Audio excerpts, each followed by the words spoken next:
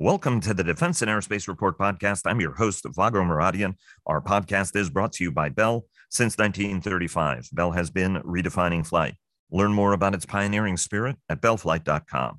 President Biden had another good week as inflation continues to decline across key market indicators like chicken wings, and signed into law his signature climate, healthcare, and tax measure.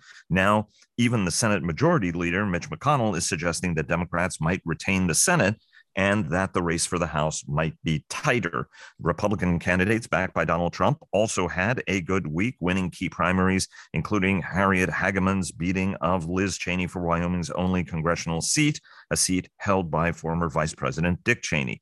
Ukraine again struck Russian arms depots in Crimea as Kiev methodically lays the groundwork to take back Russian territory as tensions continue to rise over Russia's use of a seized Ukrainian nuclear power plant in Zaporizhia, Europe's largest, that being used as a fire base. In Asia, China ended its war games around Taiwan as the United States sent a carrier battle group through the Taiwan Strait, a move that back in 1996 spurred China to develop capabilities specifically to prevent that from ever happening again. This as political discord grips Japan in the wake of former Prime Minister Shinzo Abe's assassination over the LDP's close relationship with the Unification Church. Abe's killer was angry with the Unification Church, and Abe's brother Kishi just resigned from the cabinet because of his close ties to the church created by South Korean evangelist Sun Myung Moon. And talks continue to revive the Iran nuclear deal, with some of the nations leading that negotiating task questioning at this point, what's the point? Joining us today to discuss all this and more are Dr. Patrick Cronin, who holds the Asia Pacific Security Chair at the Hudson Institute think tank, former Pentagon Europe Chief Jim Townsend, who is now affiliated with the Center for a New American Security and is the co-host of a terrific podcast called Brush Little Sprouts, which I recommend anybody who's interested in the Atlantic Alliance tune into, and former Pentagon Comptroller Dr. Dov Zakheim, who counts the Center for Strategic and International Studies among his many affiliations. And one of our usual number, Michael Herson of American Defense International, is off this week, but we look forward to him rejoining us next week. Everybody, thanks very much for joining us. And before we get started, our global coverage is sponsored by Leonardo DRS. Fortress Information Security sponsors our weekly cyber report. Northrop Grumman supports our cyber coverage overall. General Atomics Aeronautical Systems sponsors our strategy coverage. Ultra Intelligence and Communications sponsors our command and control coverage, and we're a proud Farnborough International Airshow media partner, and our coverage of Britain's leading airshow was sponsored by Farnborough International and Leonardo DRS. And a quick note to check out our two weekly podcasts, Cavas Ships, with our contributing editor, Chris Cavas, and our producer, Chris Cervello, who clear the fog on naval and maritime matters each week, and the downlink with our contributing editor, Laura Winter, who takes a thoughtful look at all things space. Everybody, thanks very much for joining us. Dov, I'm going to have you start us off this week. One of the big stories was the interim report prepared by the ranking member of the House Foreign Affairs Committee, Republican Representative Michael McCaul of Texas. It was very, very critical of the administration's pullout from Afghanistan. You would expect that from somebody who is the strident opposition to President Biden and his policies from his perch on the Foreign Affairs Committee. From your standpoint, why is this report valuable? And why now? And most importantly, what are the lessons to be learned? Because the withdrawal from Afghanistan had many fathers, including the last administration. That basically, Ashraf Ghani's interview with Fareed Zakaria was very powerful, I thought, with our close ally laying out how he felt that they were cut out of it, in part because the Trump administration and then followed by the Biden administration wanted out of Afghanistan. And so it all fell apart. What are the key takeaways from your standpoint? What's to be learned? And I should note that you have a piece in the Hill today about the report and some lessons, and calls out the administration for being somewhat parsimonious, maybe, with the truth from your perspective. Well, yeah. Look, the debate about who lost Afghanistan will probably go on as long as the debate about who lost China went on many, many years ago. McCaul has issued what he calls an interim report. It's pretty big for an interim report. It's 120 pages.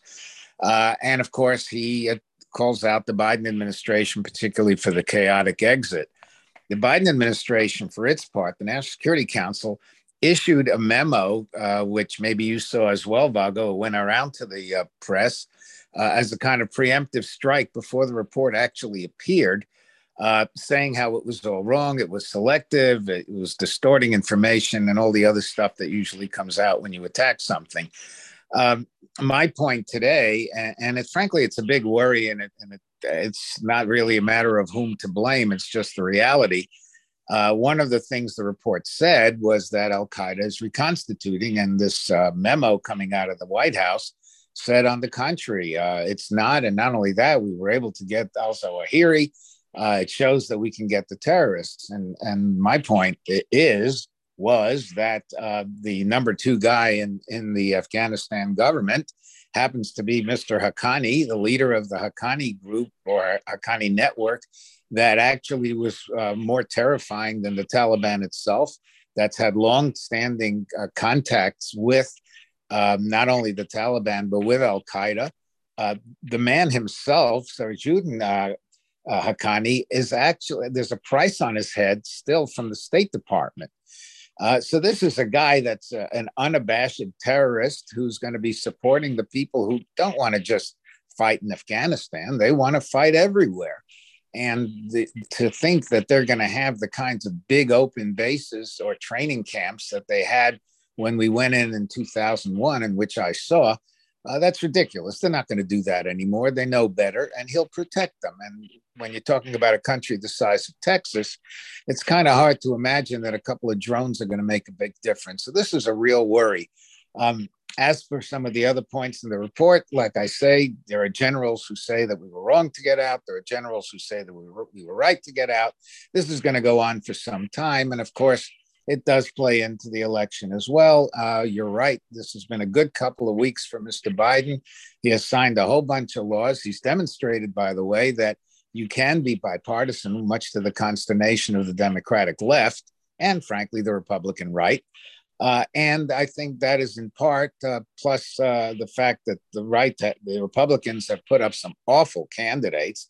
Mr. Oz up in Pennsylvania, it's just been found out that he owns 10 homes when he said he owned 2. And he spent most of his life in New Jersey. He ain't a strong candidate. There are a few others like that. And that's why I think Minority Leader McConnell is really down.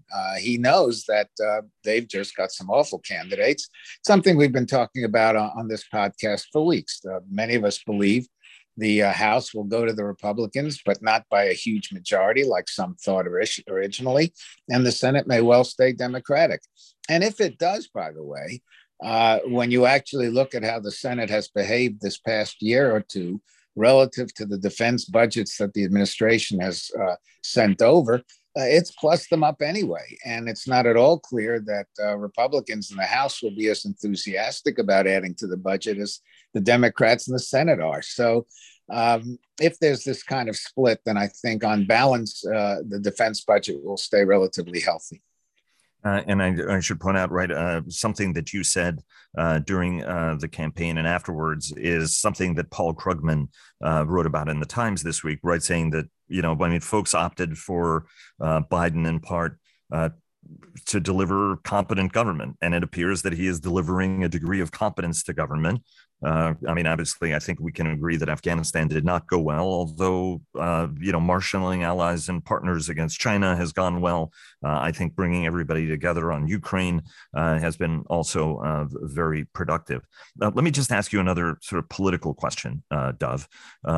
You've always reflected common sense when it came to this. Even when you would be in office, you were somebody who tried to hew to norms and standards. And, you were always very candid with reporters whenever you would talk to us. It took us a long while to get to where we are, right? I understand the lionization of Liz Cheney, but the fact is her father, was a win at all costs guy ultimately, and did bend norms and rules, and within government, that which he did not like, was an adherent to you could say the Nixonian view of the infallibility of the presidency, right? As long as the president does it, it's legal. I think we saw that after 9/11, much to the consternation of many in Washington on both sides of the political aisle, right? I mean, ultimately, it took us a long time to get here. This wasn't just Donald Trump doing this stuff, right? Eric Cantor is a great object lesson where the inmates in the asylum concluded that the guy was not crazy. He would just say crazy stuff occasionally for their benefit, and they killed him, right? Politically, right? I mean, where are we? What does this tell us? Because 20 of 27 or whatever. I mean, I apologize if I don't remember the right number of the folks who've been elected in some of these statewide elections are election deniers ultimately, and that's going to have big implications. I mean, Florida went by 500 some odd votes for George W. Bush only when you got rid of thousands of votes for Al Gore ultimately, right? I mean, so this is not necessarily a new phenomenon. Well, I mean, look, where are we going, right? I mean, Vago, what's the next phases of this? You're obviously because Trump is stronger than ever now after this last week and week and a half. You're trying to get my back up, and I suppose to some extent you've succeeded. The 2000 election wasn't the mayor of Chicago dumping votes into Lake Michigan. So let's be clear about this. The 5,000 votes is an allegation that's not all that different, by the way, from what Mr. Trump was saying about the 2020 election, that it was stolen. So, let's kind of move that one aside. If you want to look at what's happened to the party and your allegation and that's not just yours. I mean, I've seen a lot of particularly Democratic columnists say the exact same thing. Look at all the Republicans who decided not to run again. That's precisely because they were moderates, because they did not go with the kind of crazy flow that Mr. Trump has encouraged. And I would argue that beginning in 2015, when Trump announced that he was running, he changed the fundamental direction of the Republican Party. I mean, look at the relationship between the Republican Party and business. It's gone sour, and it's gone sour because business is not in the business of radicalization on the right. You've got to give. Were there others out there before? Of course there was. There was Pat Buchanan, who I have long insisted is an anti-Semite and an isolationist and a racist. He was there a long time before Trump. But what Trump was able to do was bring out the worst in people that no one else had been able to do. And to that extent, I give him an awful lot of credit for turning this country on its head. But is it a 20-year process, as some authors have written and columnists have written? No, it's not a 20-year process. And I think it's a very, very, it's exceedingly unfair to all those Republicans who decided they didn't want to stay in government anymore precisely because they didn't like what was going on. I think it's very unfair to them. I would say the very same thing on the left, right? I mean, there are a lot of moderate members who find themselves on the outs who would have delivered very good government. Who've been pushed out as well, right? I mean, so the polarization of the parties, alas, is something that we have to live with. This is not something we should live with. The polarization of the parties is destroying this country, and those on the moderate right, and even to the right of the moderate right, and on the moderate left, and even somewhat slightly to the left of the moderate left, the great circle of those people have to come together. Otherwise, this country is going to go exactly in the direction that Vladimir Putin has wanted them to go. I would agree with you. So what does the immediate future for that look like? And has Joe Biden, in a sense, sort of helped move the needle more to the moderate middle and then give a little bit of traction for the center to expand from there in your opinion? I think he has, not necessarily the Democratic middle. It's also the Republican extremists like Dr. Oz have basically, as I said, given Senator McConnell, a major headache. And clearly, if you have a situation where you have a Democratic Senate and a Republican Congress, but the Republican majority is nothing like what they thought it would be, you now have given Mr. Biden a real opportunity to push even more toward the center. And as long as he ignores his left, which he's been doing in the last 4 or 5 months, he's going to get results, which he's beginning to get. I was just trying to facilitate debate. I was not grinding any particular political axe, but it's been interesting to me that close Republican friends of mine have actually raised this sort of what have we begot was the point. And so that was the driving. I wasn't trying to get your backup with that question, but it was actually a conversation I was having with the Republican friends of mine this week. And there was a little bit of lamentation on, there's a whole series of things that we did. What can we learn from this as we go forward? And there's that debate is happening on the left as well, right? We were all more successful with moderate centrist candidates than we were with leftist candidates. Yeah, but look, I understand where you're coming from, but I think even when you look at Cheney, what Cheney did was play games inside the executive branch. What he didn't do was challenge the fundamentals of the way constitutional government works, which is what Trump did and what he's gotten other people to do. And that's the great danger. I mean, bureaucratic politics, look, you got to give Dick Cheney credit. He was a hell of a bureaucratic operator. And finally, the president got tired of it, as you know, in the last couple of years. But even Dick Cheney did not do anything remotely like what Trump did. And Trump literally brought out the worst in this country. And we know there have been bad elements in this country for many, many years. It's just that everybody else tried to suppress them. And Trump did the opposite. Everybody, thanks for being so patient with us for the political rough and tumble. Jim, I want to bring you into the discussion. Certainly, the war, Russia's war on Ukraine continues. Ukraine, executing some strikes that's leaving everybody sort of baffled on how it is they're going about doing these strikes. By the way, right, they're longer than any HIMARS strike, especially the strikes in Crimea.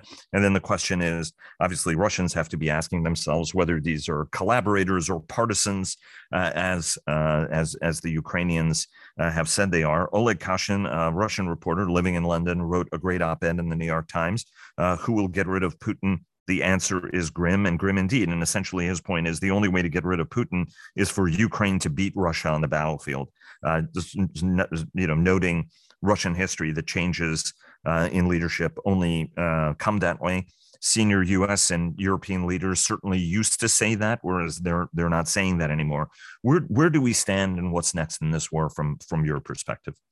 I don't see any change in the battlefield coming anytime soon. That's for sure. So getting rid of Putin based on something happening on the ground isn't going to happen anytime soon, number one. And number two, even if it did, I'm not so sure that would automatically mean that Putin is out.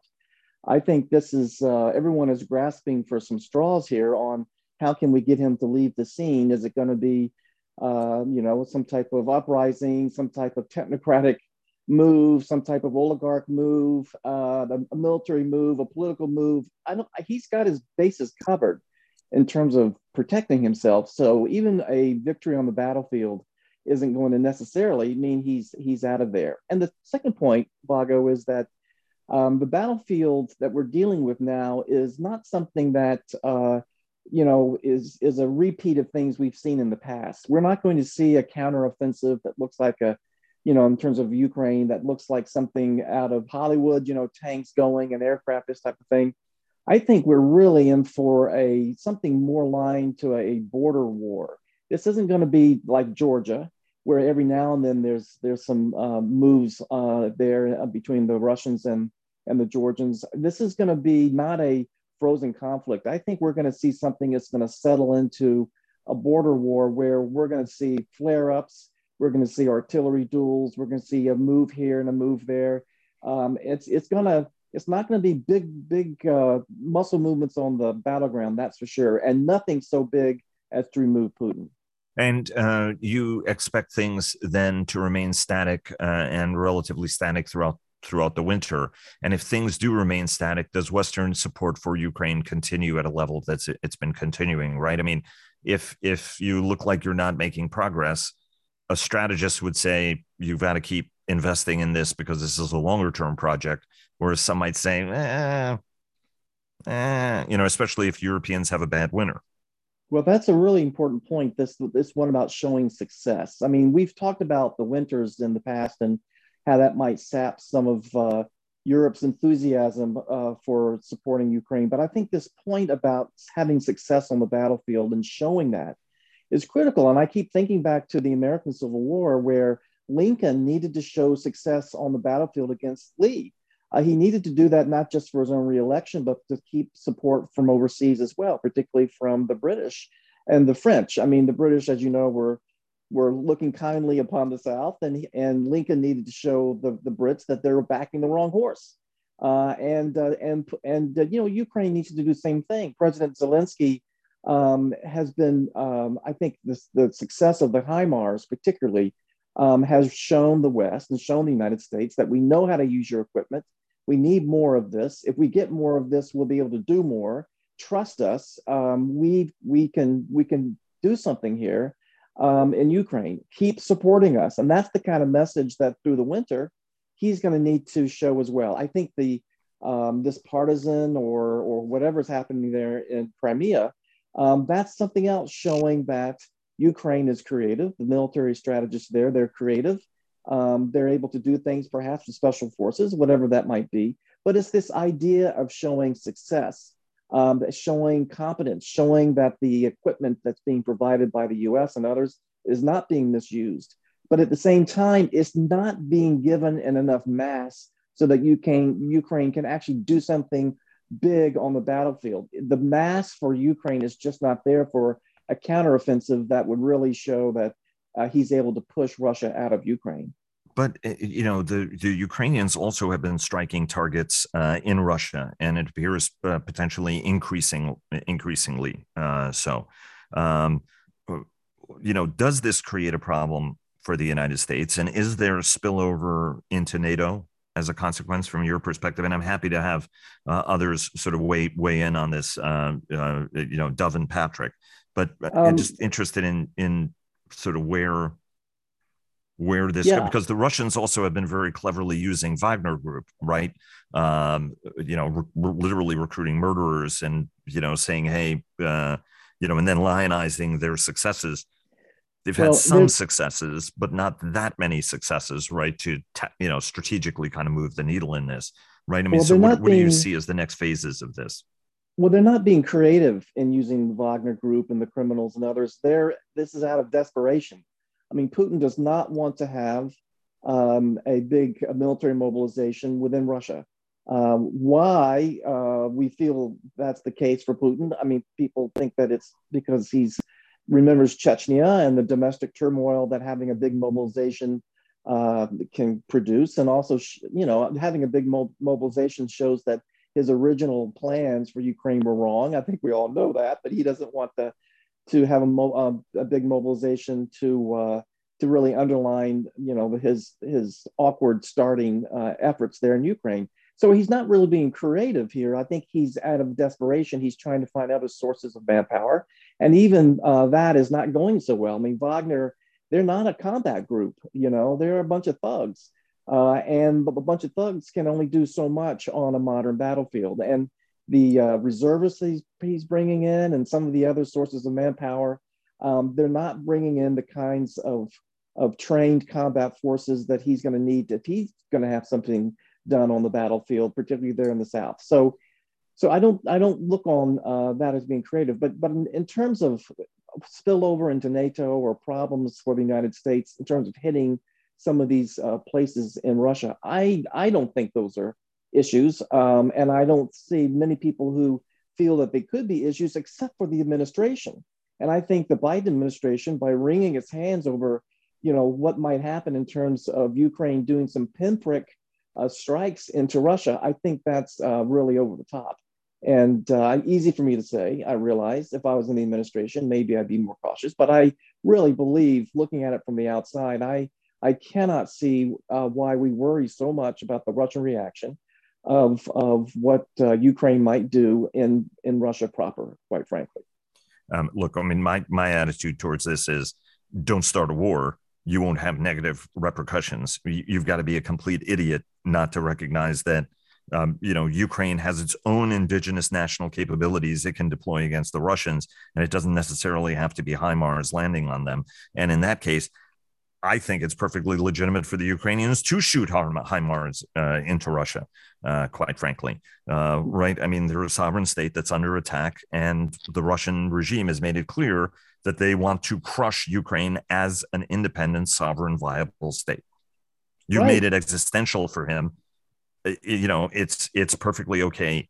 Don't start a fight with Mike Tyson and you won't get punched in the face, right? Well, I mean, ultimately, you can't then complain about it. That sounds like good advice for any of those who deal with Mike Tyson. I think that's exactly right. And I do believe that at some point, the administration in the West are going to have to deal with this issue of holding back a lot of assistance or dribbling it in because they're afraid of a Russian reaction. I know there's other things to think about too in terms of why the pace is slower than we'd want it to be. I mean, there's training and maintenance, and there's all kinds of things. The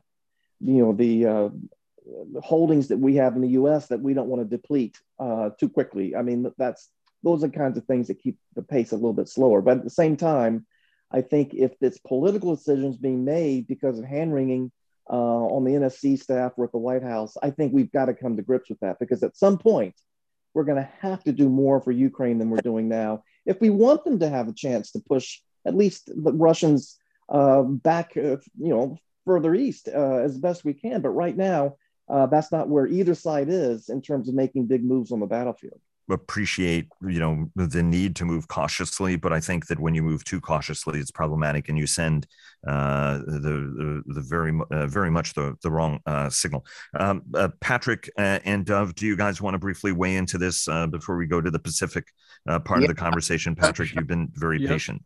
Let me just go ahead, Dov first, and then I'll add on. Yeah, thanks, Patrick. Well, Jim is fundamentally right, and the phrase hand-wringing is right. The administration has this track record of not being wrong, but being very, very slow, and that's what's happening again. I mean, clearly, if you want to send the Russians a message, one of the ways to do it is to attack them on their own territory, and that should not be a reason for the United States to put conditions on what it's been giving the Ukrainians, which in fact right now it has put.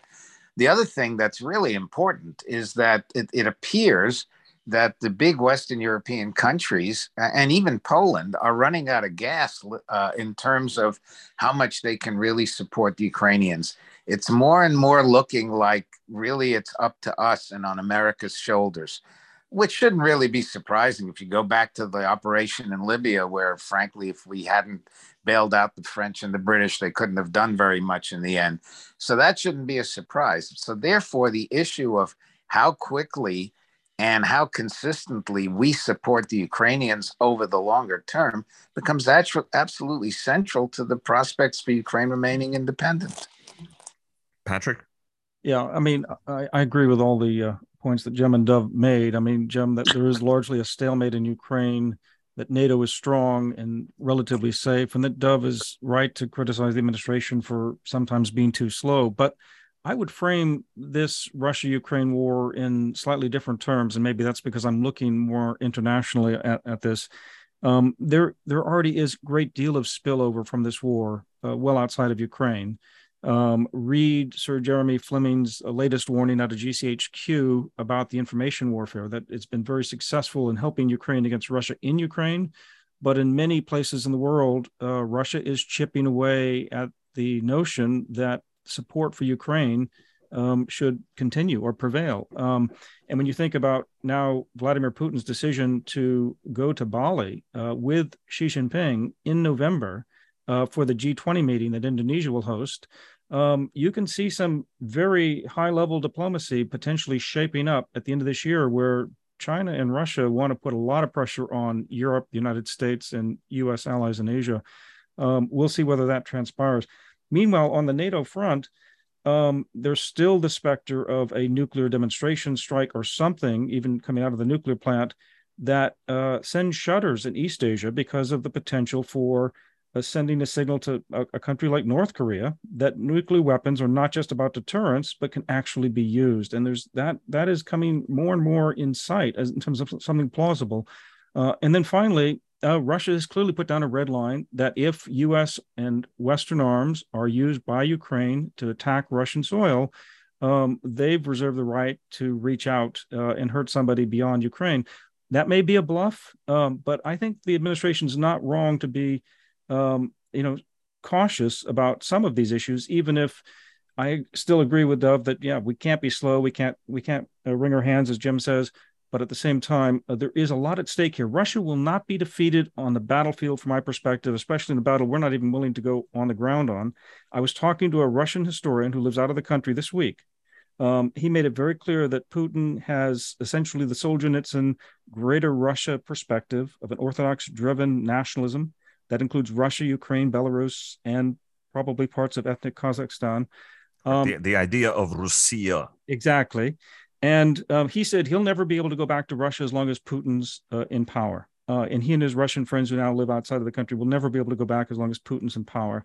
And he is resigned to that and sees no sort of short end to that. That doesn't mean your basic point in leading into the discussion with Jim about losing on the battlefield would be a decisive blow to Putin. I agree, but I don't see how that decisive blow is dealt in the way we're managing this conflict right now. But one caveat that I would put on this, and Jim, I welcome you to come back on this. At some point, we are self-governing, and the Russians, at whatever point, were going to take action against NATO in the time and place of their choosing, in a manner of their choosing, was, you know what I mean? So this whole notion of you don't want it to go nuclear, he's been paving the way for nuclear, right? I mean, so whether we end up there or not, we may end up there anyway. And so we need to come to grips with that and not be self-deterred, because I think it's pretty obvious that ultimately the Russians are the ones who lose in this. I don't think we're being nearly as tough. I would cut off I think this whole notion that Scholz has put out, our fight is not with the Russian people. I mean, this is as absurd to me as, we would somehow try to fight Hitler without bringing the fight to the German people, or the Japanese regime without bringing the fight to the Japanese. I mean, ultimately, they are going to get hurt in this. And so I should not be taking pictures for Russian tourists in front of the White House, I think is absurd. Keep them in the country, keep them locked up in the country. They can't travel elsewhere. Well, that's going to have an economic impact. Well, alas, it will. I mean, you make an omelet, you got to break some eggs. I mean, ultimately, I think this whole, he's going to lash out somewhere, he lashes out somewhere, then he has a war on his hands with the NATO alliance, right? So anyway, I don't think you can have this always and have a completely risk-free strategy. And it can't be risk-free for the Russians. It has to be painful for the Russians, and I would make it a lot more painful for them. I don't believe it's as painful as it needs to be for Russia. And I don't think we're as good on the information game as well. Jim, just to bring you in briefly, because we do have to, there are a whole bunch of Asia questions I've got to ask Patrick, even though he's very thoughtfully weighed in on NATO. Well, I don't want to take time from Patrick because we do need to get to his issues, but we are going to have to be tougher. We've in a sense fired a lot of our guns up front, and with the sanctions and other things, we're going to have to up our game, and it's going to be tricky to do it, even in a tighter manner for some of the reasons you pointed out in terms of concerns about a Russian nuclear saber rattling that's more than just rattling. But we're going to have to walk that tightrope soon. And I just think, like Dov said, we're just, I'm not sure how engaged we are to try to figure out what's the next level here. Perhaps we're having lots of Tiger teams and they're meeting and they're talking about these things. I haven't heard a peep about it, but I think it's obvious now that we're going to have to up the game, and it is going to fall to the United States to do it. I think the West, in a lot of ways, the cupboard is empty over the Atlantic, and I think a lot of it's falling on us. But over to Patrick. I would say, right. I mean, the Russians are going to keep grinding on and try to destroy Ukraine as a viable state. Roger Cohen just had a piece in the New York Times that Odessa, remains the target. He wants to take that seacoast and be able to stop Ukraine from doing all trade. This Green Deal is an intermediate step in his wider strategy. We may have all the watches and clocks; they have all the time. as I recall from the terrorist discussion days. Patrick, China is through with its temper tantrum. The United States punctuated it by sailing a carrier battle group through the Taiwan Strait to sort of indicate we're all about freedom of navigation in international waters, and this is an international waterway. Thank you very much.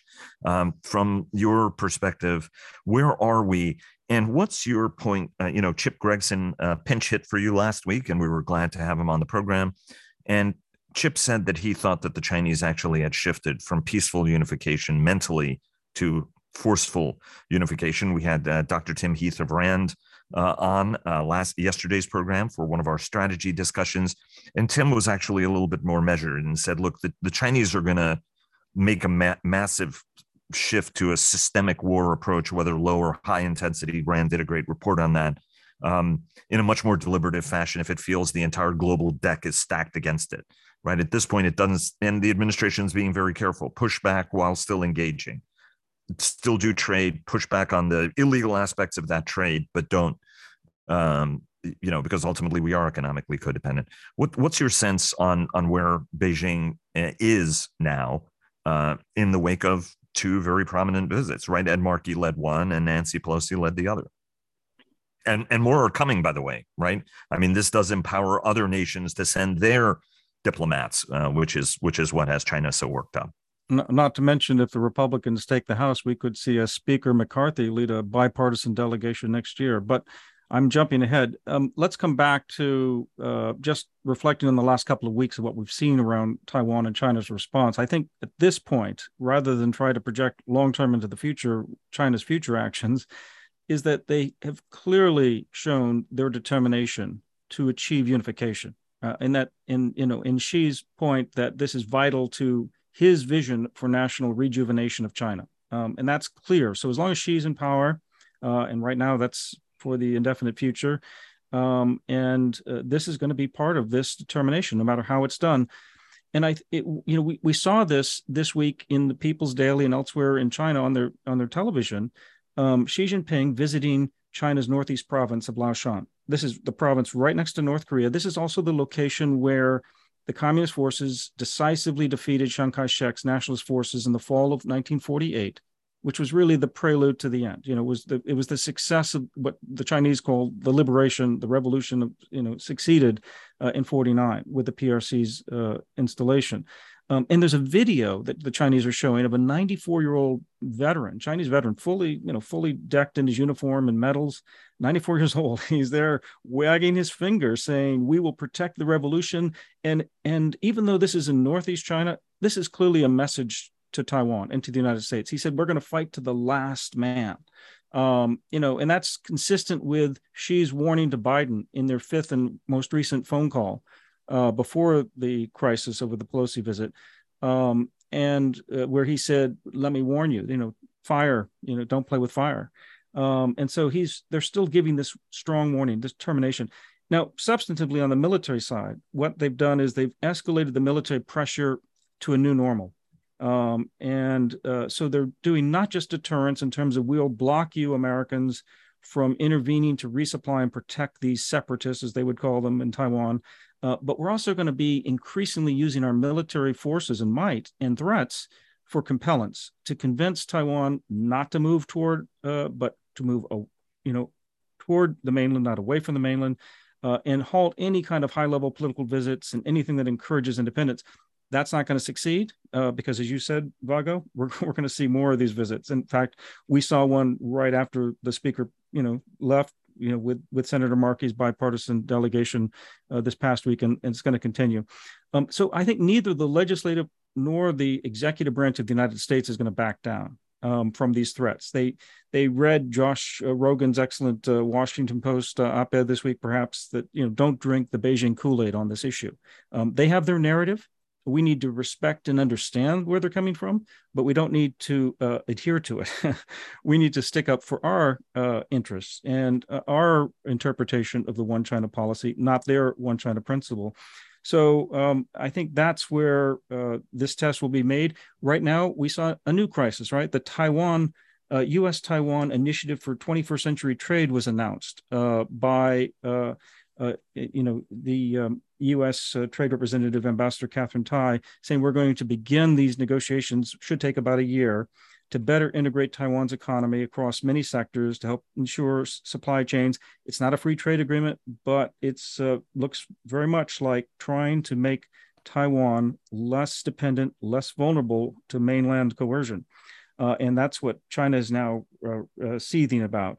So now Taiwan's asking for not just asymmetric weapons, but more symmetric weapons. And so it's clear that this is now the political debate in Washington for Congress and for the executive branch and with allies to figure out how can we provide a combination of asymmetric and symmetric weapons without further unduly provoking China, even though that's almost impossible because China's determined to already keep the dial up the pressure and to maintain this new level of tension. So that's where I see where we are right now. And I mentioned Bali.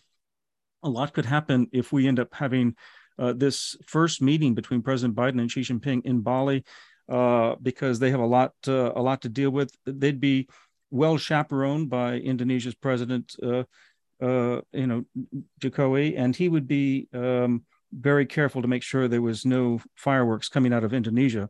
But you can imagine the diplomacy before and after that meeting could be fairly heated. What do you think the prospects are for the Taiwan Policy Act? And I mean, I should point out, and I think many people acknowledge this: the Chinese have been acting out and have been trying to boil the frog for a long time and continuously move the needle. They were going to make a demonstration like this. Okay, maybe it was the Pelosi visit, arms package, right? I mean, something was going to trigger the rage, right? It just happened to be that this is what triggered it. But I mean, that trigger exists. I mean, this is my same point with Putin. It may be going nuclear in his mind anyway, even if you try to do everything you can to avoid that. I'm not saying be irresponsible and trigger it, but you have to be conscious that that guy in his mind may be interested in attacking you, and indeed has been attacking you, right? I mean, you could look at a lot of the actions the Chinese have been taking, whether in space and cyber and elsewhere, as part of concerted offensive, right? I mean, certainly on the espionage front, right? So in your mind, what does the Taiwan Policy Act, which is what you're talking about, mean? And then what is Beijing's reaction to that, right? I mean, what is it we've got to be prepared for once we do that? Well, there's a lot of guessing going on here, and it even relates to the Ukraine-Russia war as well, in terms of thinking about second guessing ourselves because of a response that may or may not be coming from Russia, or in this case, China. I think I first of all agree with Kurt Campbell that when he talked last week about China sees this as an opportunity. They were waiting for that opportunity, as you suggested, Vago, to make their point, especially a few months before the 20th Party Congress. And especially because she has been adamant that the Taiwan unification is his issue for rejuvenation and for his success and legacy. So, this was just an opportunity for him, and we've given it to him. And yet he could have found many other opportunities. So I wouldn't blame the visit for it. It was just the latest incident he could seize. And I think more congressional action will be taken as a reason to push back and to elevate further. So what we've seen militarily, what does that mean on the ground? It means, they've destroyed the median line in the Taiwan Strait. And as you suggested earlier, they no longer want to call it an international waterway. They want to make sure it's seen as domestic waters for China. We cannot let that stand. We will not let that stand. And there's going to be a lot of tension over this issue. The Chinese are also saying that the Biden administration's formulation, which they came in on China policy from the very beginning, of saying we're going to have competition, but cooperation, and where necessary confrontation, they're saying that's untenable. So they're basically rejecting the whole premise of U.S. foreign policy toward China right now.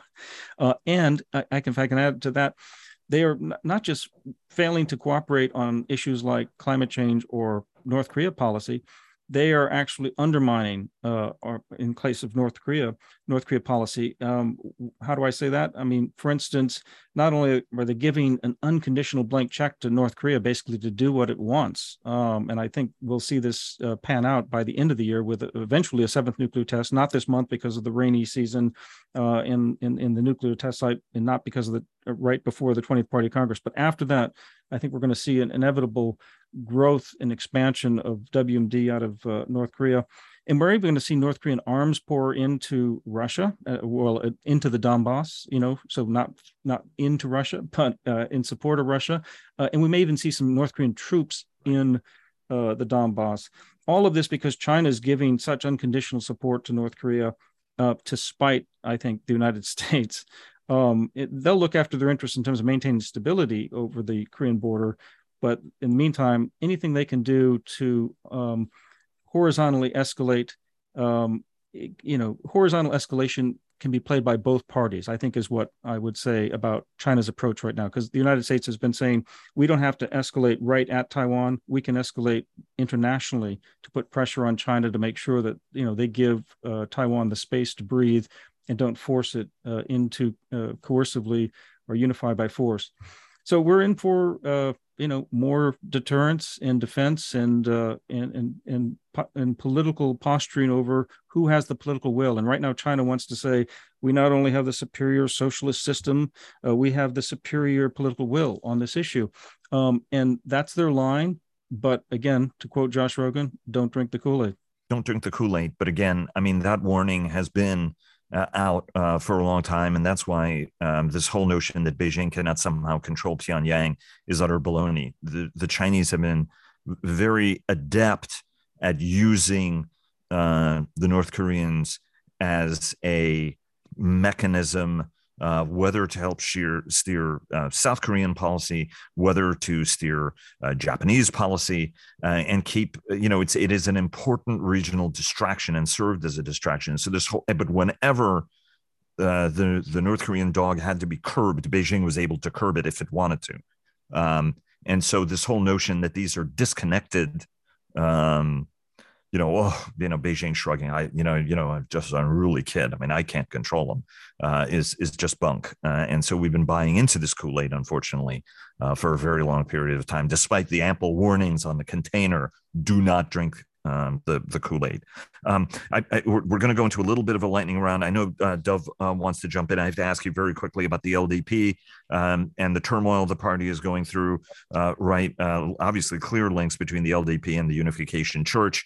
I mean, that's not to say that Shinzo Abe was directly linked, but the party has taken money from the church, and it manifested itself with a dead former prime minister by an assassin who was protesting, I think his sister, falling into what some people define as a cult. Other people see it as a legitimate, peaceful religion. What is the impact going to be on Japanese politics in a more sustained manner, Patrick? Well, it's one in the many long line of scandals politically in Japan that come and go. And I see this as sticking around probably longer than most scandals, but not fundamentally changing anything in the body politic of Japan right now. And why do I say that? Well, partly because the upper house election has given Prime Minister Kishida, who's been in office 10 months as prime minister, 3 years of clear running room to articulate and to start to implement a new national security strategy to increase substantially the defense spending in Japan, to talk about economic security in his new document that'll come out at the end of the year, early next year. We can get caught up and very mesmerized by the political domestic scandals in Japan, and they will have an impact on factions, and they may well lead to eventual restructuring of those factions and of even a alternative party. But I don't see any of that happening in the short term or affecting the fundamental policy.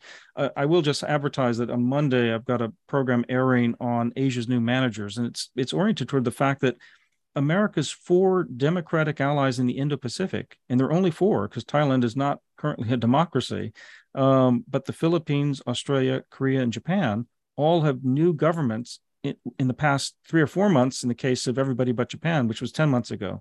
And I think those countries, which are increasingly playing kind of middle power roles, are extremely important and influential as to whether we succeed in keeping up deterrence and pressure against autocracy, but also on deterring conflict from breaking out. And I think it's a very interesting time to see this. So we need a strong Japan.